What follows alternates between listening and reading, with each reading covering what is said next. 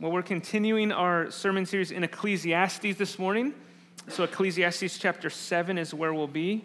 Ecclesiastes chapter 7, we're actually going to be looking at verses 13 through 29 of Ecclesiastes chapter 7. So Ecclesiastes 7, verses 13 through 29. We'll read those in a second. But the title of the sermon this morning is called Navigating the Crooked Way. Navigating the Crooked Way.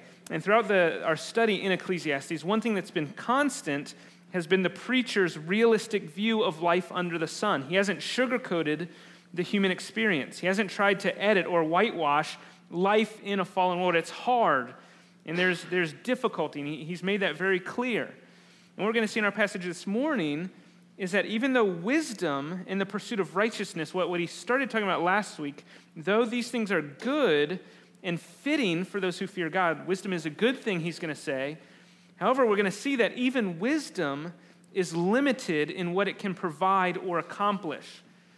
As one commentator put it, wisdom cannot straighten out what God has made crooked. Wisdom cannot explain, and this is the part of the quote that I enjoyed, wisdom cannot explain why gangsters drive sports cars and good people go hungry and die poor. Why does God allow it? We don't know. And so you can be as wise as you want, and there's still going to be things that you can't understand in this life. We don't know because wisdom has its limits, and humans can never control or predict or ensure what has happened or what is going to happen in God's world. Wisdom cannot explain why certain things happen or don't happen in this world. And so we need to be reminded of this truth, because if we're honest with ourselves, we're prone to think that God's world operates in a specific manner. We're prone to think that if I do A, then B will happen. For instance, if I read my Bible, I'm going to have a good day today. If I do what is right, God will take care of me. If I raise my kids the right way, they're going to grow up to be Christians. If I pray more or more consistently, God will give me surely the opportunity that I'm waiting on. If I give lots of money to the church, God will repay me financially. If I just do the right things, if I honor God with my gifts, if I treat others the way I want to be treated, if I just follow the right path, then my life will turn out okay or right or the way I want it to. Right? That's how we're prone to think. If I do A, then B will happen. This is how we're prone to think. And sometimes we should note this is how things work, but it's not a guarantee.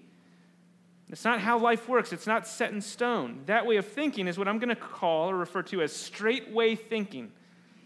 If I do this, the result will be that. Straightway thinking, a straight line between my action and the God-ordained result.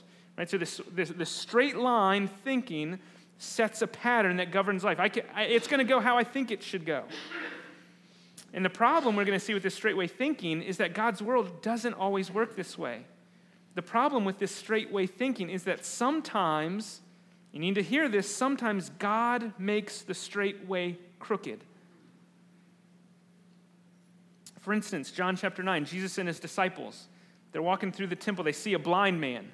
This man's been blind from birth. And his disciples ask Jesus, they say, "Hey, Rabbi, we see this blind man. Who sinned?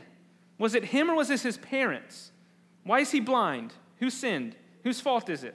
Right? So the disciples are operating on this straightway thinking. This man has a problem. He's disabled. It must be a form of God's punishment, some type of wrong. He did something bad or his parents did something bad, so he's been punished. So Jesus, the disciples want to know, whose fault is it? Well, Jesus answered, it was not that this man sinned or his parents. It's no one's fault. But he's blind that the works of God might be displayed in him. The way is crooked. Jesus acknowledges that. He's blind, and he's been blind from birth. But it's not because of some sin. It's not some form of punishment. It's actually part of God's bigger, more comprehensive, glory-displaying plan that he has been born this way. So Jesus goes against the straight way of thinking. The same could be said for the man Job. While Job's friends were convinced, you've done something. All of this tragedy has come on you because you've been unrighteous. You've done something wrong. But Job maintained his innocence, and he was right. He was righteous. He was upright. He hadn't done anything wrong to bring this about. He was just traveling a crooked way. A crooked way, which we find out at the beginning, had been laid by God.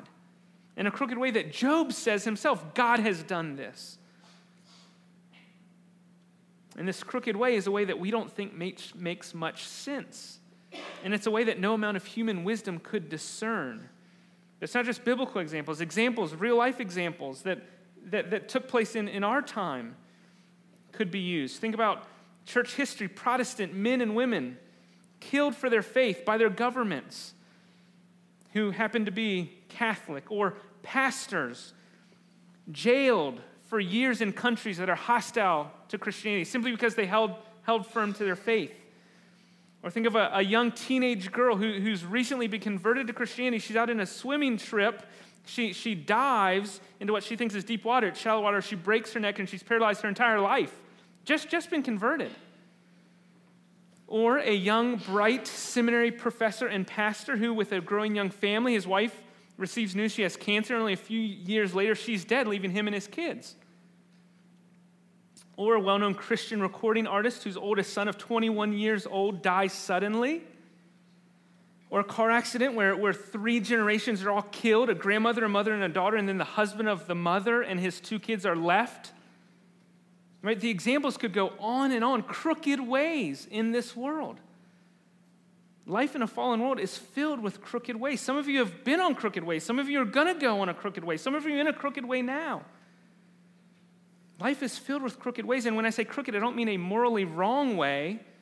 It's simply a way that doesn't make sense. We can't understand a way that we would change if we could. A crook in our lot, as one Puritan would define it. Well, I assume you've been there, and if not, you probably will be there at some point. And so we just need to wrap our mind around life is filled with crooked ways. And so this morning in our passage, the preacher wants us to know that life under the sun is always going to be filled with mixed things, with good and bad, with crooked ways. Life in a fallen world is filled with prosperity and adversity, sunshine and clouds. That's just the way it is. And knowing that is the first step to navigating this crooked way. And so that's what I want us to see this morning, how we can navigate the crooked way. So look at the verses. I'm going to begin reading our passage. You can follow along as I read, but I'm going to read in Ecclesiastes chapter 7, beginning in verse 13. And I'll read through the end of chapter 7. You can follow along. Verse 13. Consider the work of God. Who can make straight what he has made crooked? In the day of prosperity, be joyful. And in the day of adversity, consider God has made the one as well as the other, so that man may not find out anything that will be after him. In my vain life, I've seen everything. There's a righteous man who perishes in his righteousness, and there's a wicked man who prolongs his life in his evil doing. Be not overly righteous, and do not make yourself too wise. Why should you destroy yourself? Be not overly wicked, neither be a fool. Why should you die before your time? It is good that you should take hold of this, and from that withhold not your hand, for the one who fears God shall come out from both of them. Verse 19, wisdom gives strength to the wise man, more than 10 rulers who are in the city. Surely there's not a righteous man on earth who does good and never sins. Do not take to heart all the things that people say, lest you hear your servant cursing you. Your heart knows that many times you yourself have cursed others. All this I have tested by wisdom. I said, I will be wise.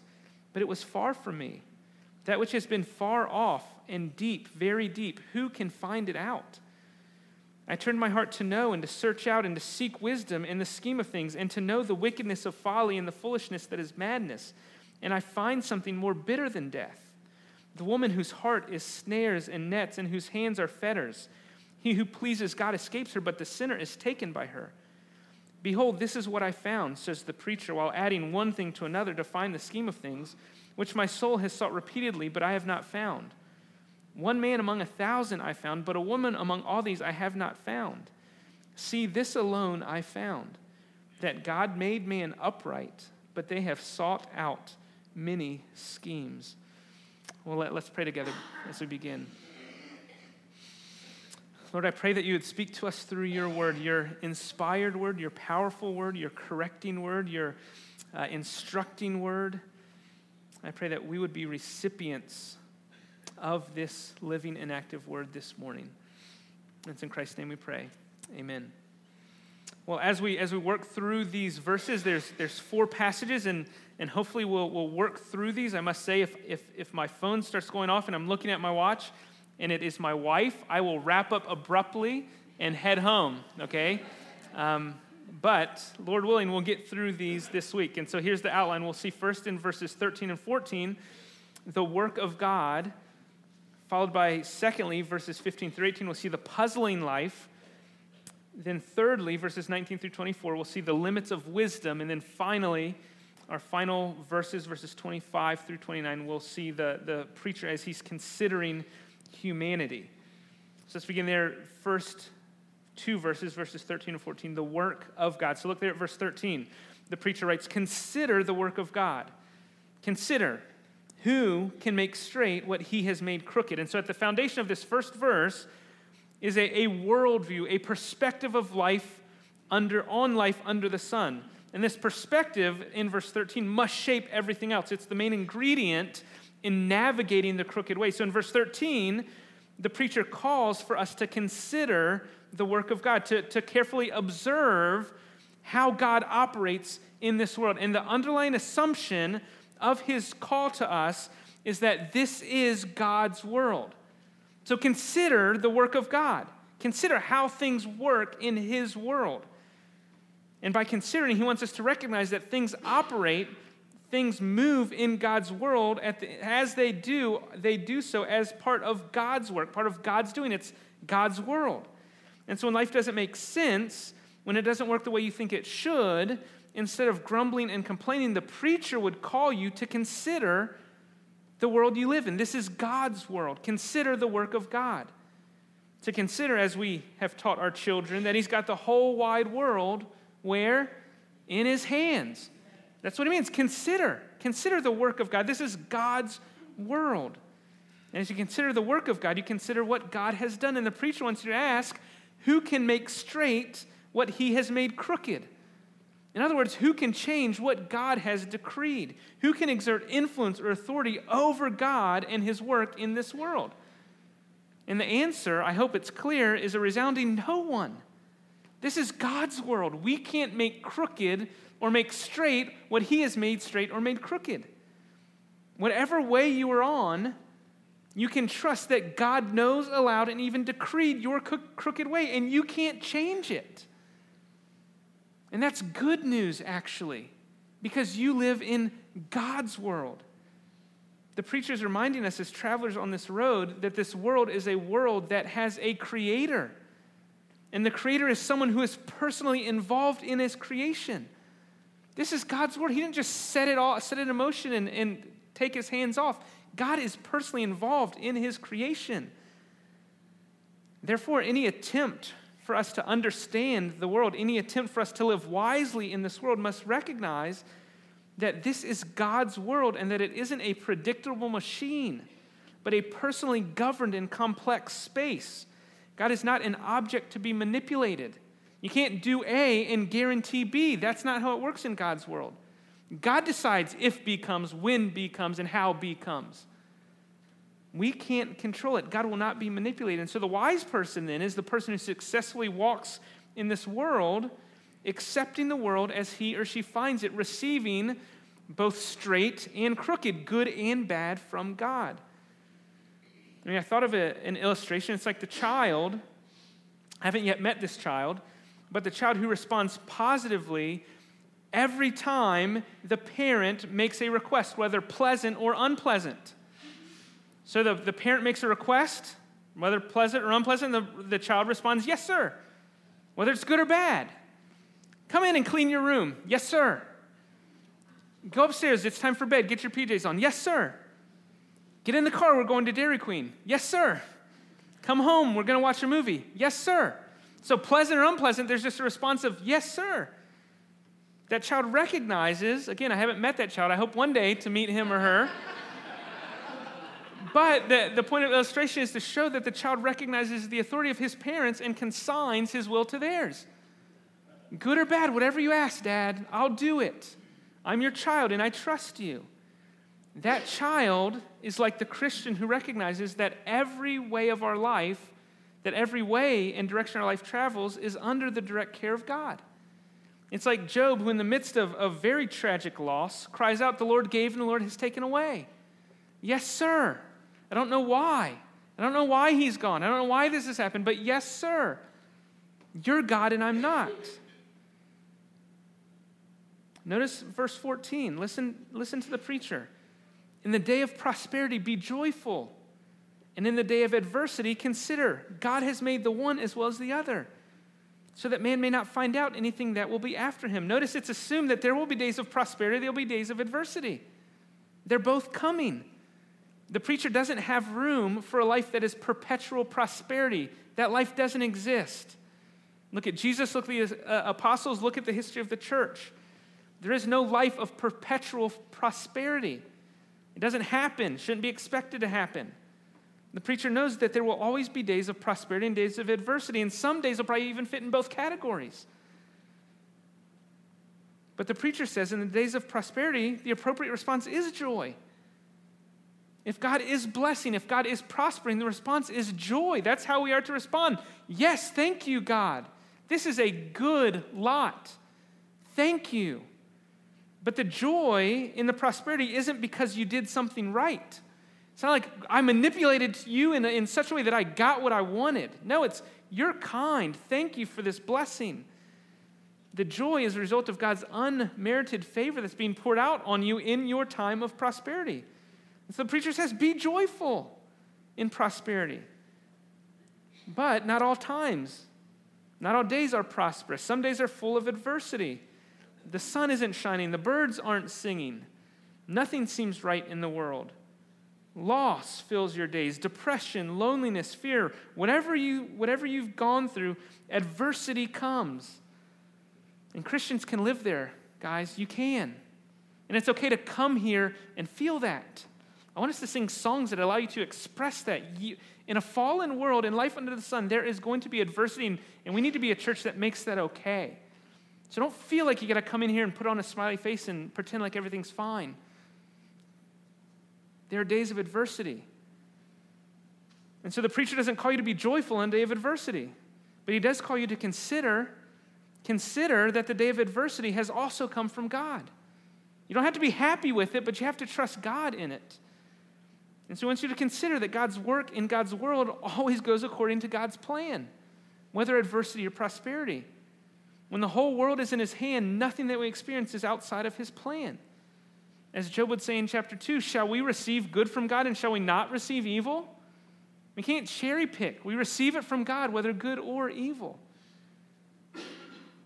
Did you notice at the end of verse 14, the preacher says, so that man may not find out anything that will be after him. In God's world, the preacher is saying that prosperity and adversity are not predictable. They can't be anticipated or controlled. So you don't know what tomorrow holds. I don't know what tomorrow holds. We don't know what the next week or the next year or the next 10 years hold for us. We don't know what comes after us. We only have here and now, and in God's world, only God knows every how and every why and every when. And so we trust God because he knows and we can't. But this uncertainty that we can't know, we can't control, this doesn't lead us to fear or anxiety. Instead, it should teach us to leave our future in the hands of God. I mean, most of us would prefer to control our own destiny. Just ask my wife, right? She knows when this baby's supposed to come, how this baby's supposed to come. She would love to be able to control it, but she can't. And so our response is to entrust our lives to the loving care of our sovereign God. Because if we're trusting him, we'll be well prepared for both good days and bad days. Because whatever comes, we're trusting him. And so this is wisdom. This is the work of God in this world. After these first two verses, the preacher then further clarifies what living wisely in a world of crooked ways looks like. So look there at verses 15 through 18, our second section. So as he turns to verses 15 through 18, remember what he's just said about living wisely in the world, and that it means considering God's work and recognizing that this is God's world. Okay, so he's just established that in verses 13 and 14. And in that context, he says, in my vain life, I've seen everything. I've seen the righteous man who dies in his righteousness. I've seen the evildoer who keeps living in his evil doing. And so verse 15 falls right in line with the verses 13 and 14. And these are things that we think this shouldn't be. The righteous shouldn't die, and the wicked shouldn't keep living. Right? It doesn't make sense. That's what he's saying. Here's what I've seen. Here's an example. The good are dying, and the evil are living. Gangsters are driving sports cars. Why is this happening? That's what he's saying. As he observes the world in his vain or his brief or his surprising life, he's seeing that it's not the straight way that's happening. It's crooked ways. And he's supporting with eyewitness testimony what he's just said, that there are crooked ways. There's no rhyme or reason as to why the righteous perish and the wicked live longer, other than God's crooked making plans. We can't explain it. We can't discern it. We can't understand it. Therefore, as appealing as wisdom might be, even wisdom is limited in that it can't figure out God's working in the world. Wisdom can't provide you with control or the upper hand on God in this world. Wisdom can't guarantee prosperity and long life. Righteousness can't guarantee prosperity and long life because the righteous, he says, are dying. You can't control it as much as you think. If I just get wisdom, if I just get righteousness, I'm going to live long life. I'm going to have a blessed life. Well, maybe, but maybe not. This is how we can make sense of verses 16 through 18. So notice verse 16, he says, "Be not overly righteous. Do not make yourself too wise. Why should you destroy yourself?" That's one end of the spectrum. Other end, be not overly wicked. Neither be a fool. Why should you die before your time? So here's the spectrum. Don't go in excess on either side. A preoccupation with righteousness, as if that's going to ensure or guarantee something from God, will place you above God. And so he says, don't be overly righteous. He's saying, don't be self-righteous, thinking, if I just accomplish this, if I just do this, then God will be in my debt and he'll act how I think he's supposed to. So he's not saying don't live a righteous life. He's saying don't be preoccupied and self-righteous and overly concerned, thinking that you know better than God. Thinking that you're too wise, too righteous to have anything bad happen. The preacher is simply urging a realistic, balanced view of life. So don't be overly righteous, but neither should you be overly wicked. Don't be a fool. So he's going to, and later, earlier in Ecclesiastes and later, he's going to say there is wisdom. Wisdom is preferable. At this point, he's just saying there are two extremes. Don't be preoccupied with either. Of course, he wants wisdom and righteousness to govern life under the sun. However, even wisdom and righteousness are subject to the work of God. That's what he would have you know. You can't control God by pursuing wisdom and righteousness to its extreme. And in verse 18, though quite puzzling, right? So look there at verse 18. "It is good that you should take hold of this, and from that withhold not your hand, for the one who fears God shall come out of both of them." It's a bit of a puzzling verse. It has quite a few interpretive suggestions. But I take it simply as a summary of verses 13 through 18. It's as if this verse 18 is a commentary on receiving the prosperity and the adversity. Simply receive both, on recognizing that the good and the bad, the righteous life cut short and the evil life prolonged too long, all of it is part of God's work in God's world. Which means that the wise person, in this case, the person who fears God, comes out from both. You're not thrown off when the righteous dies or the evil life is prolonged. You recognize this is God's world. And so the person who fears God comes out of both. And the only thing that can sustain is a healthy fear of God. What we'll see at the end of this book, that's the verdict. Fear God and keep his commands. And that's how we live in life of crooked ways. We'll come back to that at the end, but the preacher, after making this point, moves to verses 19 through 24, and he further clarifies the nature of wisdom and humanity. And so he makes a turn. So look there at verse 19 through 24. So first the preacher highlights the benefits of wisdom. So he wants you to say, well, wisdom is actually beneficial. It's helpful. It's a helpful asset to have in this world. Verse 19, wisdom gives strength to the wise man and is more than 10 rulers who are in a city. And so wisdom gives strength that far exceeds political or military strength. That's what I say. Wisdom is a good thing to have. The preacher doesn't want you to downplay the blessing of wisdom. By nature, wisdom is good, but wisdom isn't the only card that he plays here. It isn't the only thing that he wants you to see. So he says wisdom is good. It's good, and it gives strength, so it should be pursued. But verse 20, he also wants you to know the nature of humans who are called to use this wisdom. Verse 20, surely there's not a righteous man on earth who does good and never sins. Okay, so he's laying out wisdom is good, but people are bad, right? And so people using wisdom is always going to be flawed and never going to be able to be used perfectly. So in other words, wisdom is great and gives strength. There's no one on earth even though wisdom is great and gives strength, there's no one on earth who's capable of perfectly exercising wisdom. So wisdom is limited by nature of who we are that are using it. Wisdom will always be mixed with folly. Righteousness will always be mixed with evil. That's the nature of humanity. And in verse 21, he drives it home in a really personal way. Right? In light of the nature of humanity, verse 21, he says, don't take to heart all the things that people say, lest you hear your servant cursing you. So don't walk too close to the door when you know people are talking about you. Don't take it to heart if you actually hear what they say. Don't get mad if you hear someone talking bad about you. Why? He doesn't say because it's okay for them to do that. Why? He says don't get mad because, verse 22, your heart knows that many times you yourself have cursed others. Right. Anyone here innocent of that?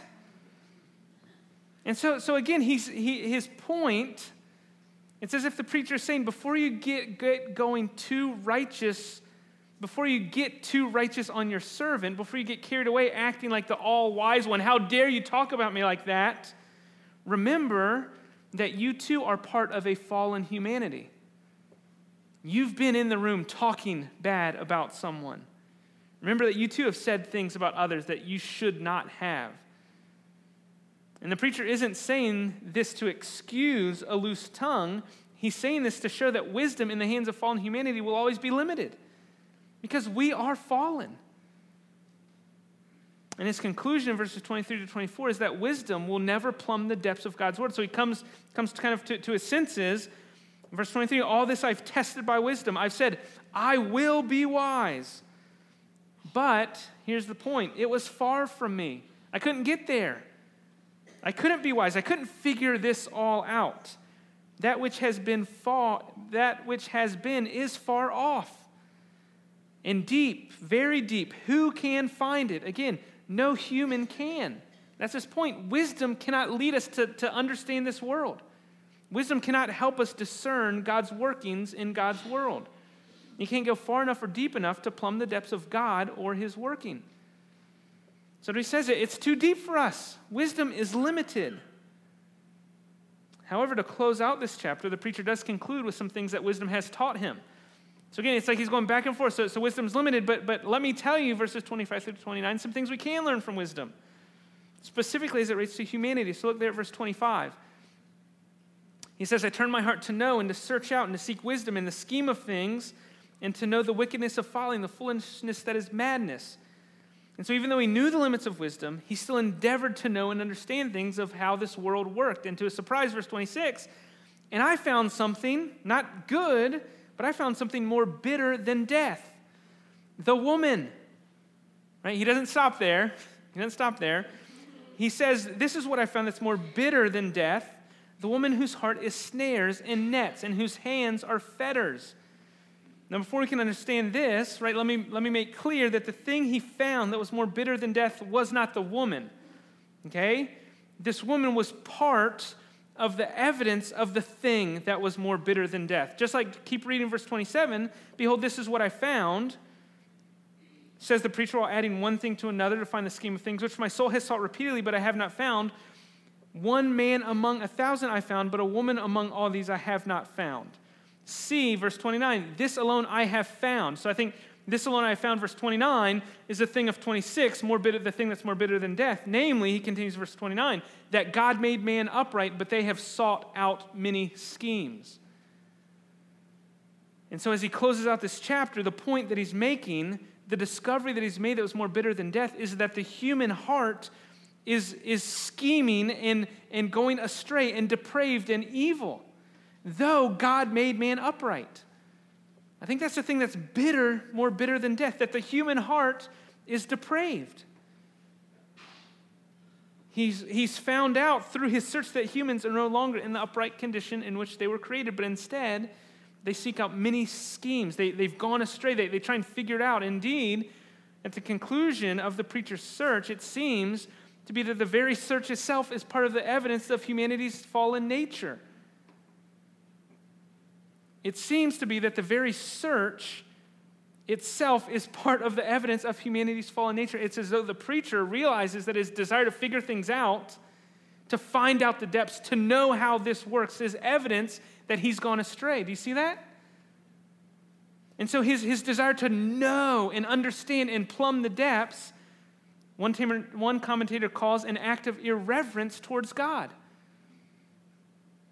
And so this search for meaning and significance on his own, apart from God, has led him to conclude we're all doing this, and it is all evidence that we want to be God. We want to be above God. We want to know.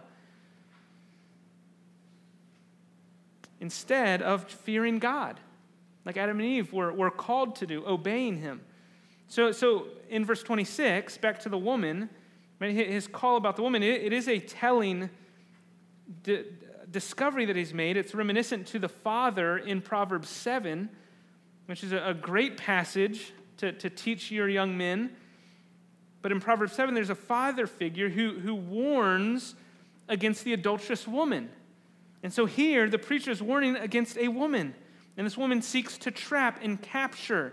And I think this woman is simply a personification of lust. This is the adulterous woman who entices, who seeks to endear to herself the passerby. And so this woman is deceptive, and she seeks to capture the man. And any man, young man or old man, who struggled with sexual sin of any sort in the room knows the truth that this woman takes many forms. She looks like a lot of different things.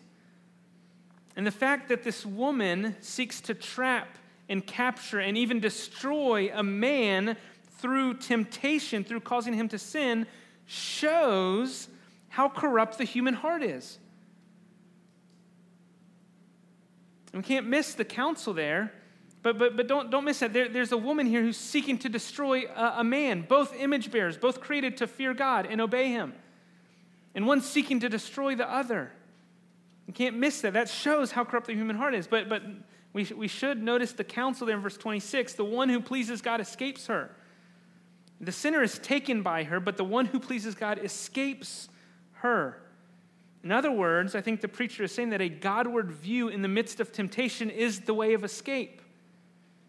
A Godward view in the midst of temptation is the way out. Looking to him, seeking to please him, is the way of escape that the preacher urges. While the alternative, the self-focused view, the selfish man, the sinner, is taken by her, and he goes into her. He's deceived by her, and he's destroyed by her. In fact, in Proverbs 7:23, the imagery is pretty incredible. In 7:23, the man who succumbs to the temptation of the adulterous woman, Proverbs 7:23 says that he rushes into a snare like a bird, not knowing that it's going to cost him his life. I mean, this is serious. I mean, this is great. If you have boys, if you have guys wanting to date your daughter, take them here. Take him here. Warn him. There is a woman. Lust seeks to destroy you. And your way of escape is a Godward view. But that's not all he says about humanity. Look there at verses 27 through 28. Verse 27, behold, this is what I found, while adding one thing to another to find the scheme of things which my soul has sought repeatedly, but I have not found. Here's what I found. One man among 1,000 I found, but a woman among all these I have not found. And so the first thing to say is that he has found that he can't find what he's looking for. He keeps looking and looking to try and figure it out, to make sense of things, and he finds that no one is upright anymore. So I think that's what he means. And so there in verse 28, one man among 1,000 I have not found, but a woman among these I have not found. If you have the NIV, it translates upright. So it says one upright man, one upright woman. I think that's his point there. That I've looked for an upright man, an upright woman. I can find one upright man among 1,000. I can't even find an upright woman. So I think he's just saying that uprightness among humanity is severely scarce. There aren't any upright. Remember the larger argument that humanity, though created upright, have all gone astray. And so I think the adjective upright should be assumed with the man and the woman that he's looking for in verse 28. And I think that's right because his point is that humanity is corrupt. And so the ratio isn't to say there is one man among 1,000 who's upright. That's not his point. His point is to say, look, there's 999 that are not upright. And among women, not even one. Now, I get that. He's not demeaning women here. again, his point is saying that all are corrupt. I think, just a way of possibly understanding this, if the preacher is Solomon himself, we know a little something about the role that women played in his life. Right? He was with thousands and thousands of pagan worshiping women, so we shouldn't be surprised he doesn't find an upright woman among those that he's with. Right? Maybe the one upright man was his father David. I don't know. But his point, again, is to say that uprightness among humanity is severely limited, that humanity has gone astray. And that's his point, that wisdom found and pursued by fallen men and women cannot make sense of life in this world. And so I want to close with two applications from this. The first one that comes immediately from that verse is simply the corruption of humanity. I mean, I think that's one application here that we see as he closes. We must not pass over this final verdict too quickly, the verdict of verse 29. Because the verdict of guilty here is assigned to all people. But it's assigned here in Ecclesiastes 7, but it's also assigned to all people in Genesis 3 and everywhere that comes after until Revelation 22. And so this guilty verdict that's pronounced here or declared here is not unique to Ecclesiastes 7. Fallen, depraved, corrupt, sinful, this is the state of humanity in this world. This is life under the sun. And this depravity, it's not selective. It's not limited to your hair color or your gender or your race or where you live, right? It is not selective. It is all inclusive. It affects you and it affects me. And you can probably see it pretty easily in others. But if you're honest, you should be able to see it in yourself too. This is a disease that affects all of us. We have all gone astray. We all have sinned. And we're all guilty in God's sight. One well-known English journalist once said that the depravity of man is at once the most empirically verifiable reality, but at the same time the most intellectually resisted fact. And so he says the depravity of man is the most empirically verifiable reality, meaning if you just look around, you see it. I mean, it's out there in the open. Human depravity is easily verifiable. But at the same time, the most intellectually resisted fact. Human depravity is the reality in which we live. It's the verdict that touches all of us. But the good news that you should hear this morning, the good news that the preacher doesn't spell out explicitly here, is that there has been one man who was righteous. There would be one man who would not be stained by the effects of sin, who would not be affected by the fall.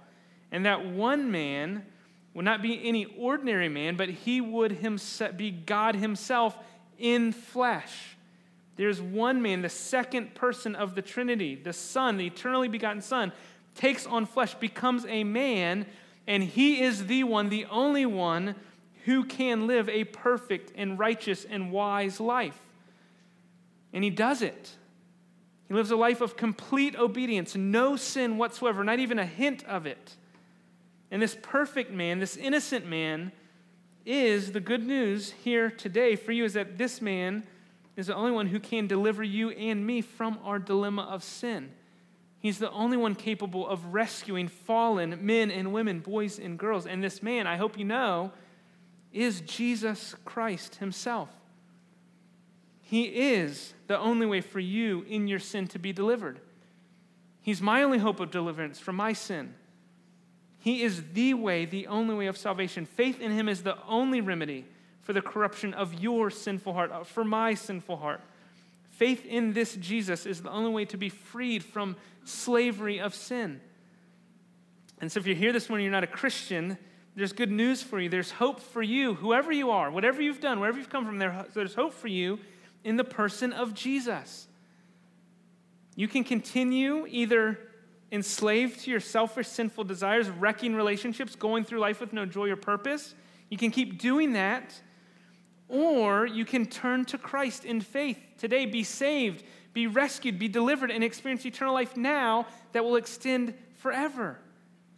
Jesus is able and willing to save you if you would turn to him, trust him, put your faith in him. He is the righteous one, the only righteous one who can deliver. The last point of application is simply to recognize what wisdom in God's world looks like. What can wisdom really achieve? What is it really for? The biblical answer is that wisdom can never achieve for human beings the kind of control over life and destiny that they aspire to. At all times, it is God who controls the times. At all times, it is God who rules the universe, and his ways are inscrutable. We can't make straight what he has made crooked. So wisdom in God's world recognizes that God's got the whole wide world in his hands and that he has the specific circumstances of your life in his hands. Right now, you are in his hands. Your circumstances, your life, your crooked way is in the care of your sovereign Lord and Father. And if your crooked ways at some point in the future, mark this down. That way is in his hands. Wisdom in God's world guides us, yes, but it doesn't make guarantees. It is only God who knows all things completely, and it is only God who is able to make straight paths crooked. And in knowing him and in trusting him, we can rest safe and secure as we navigate the crooked way. Let's pray together.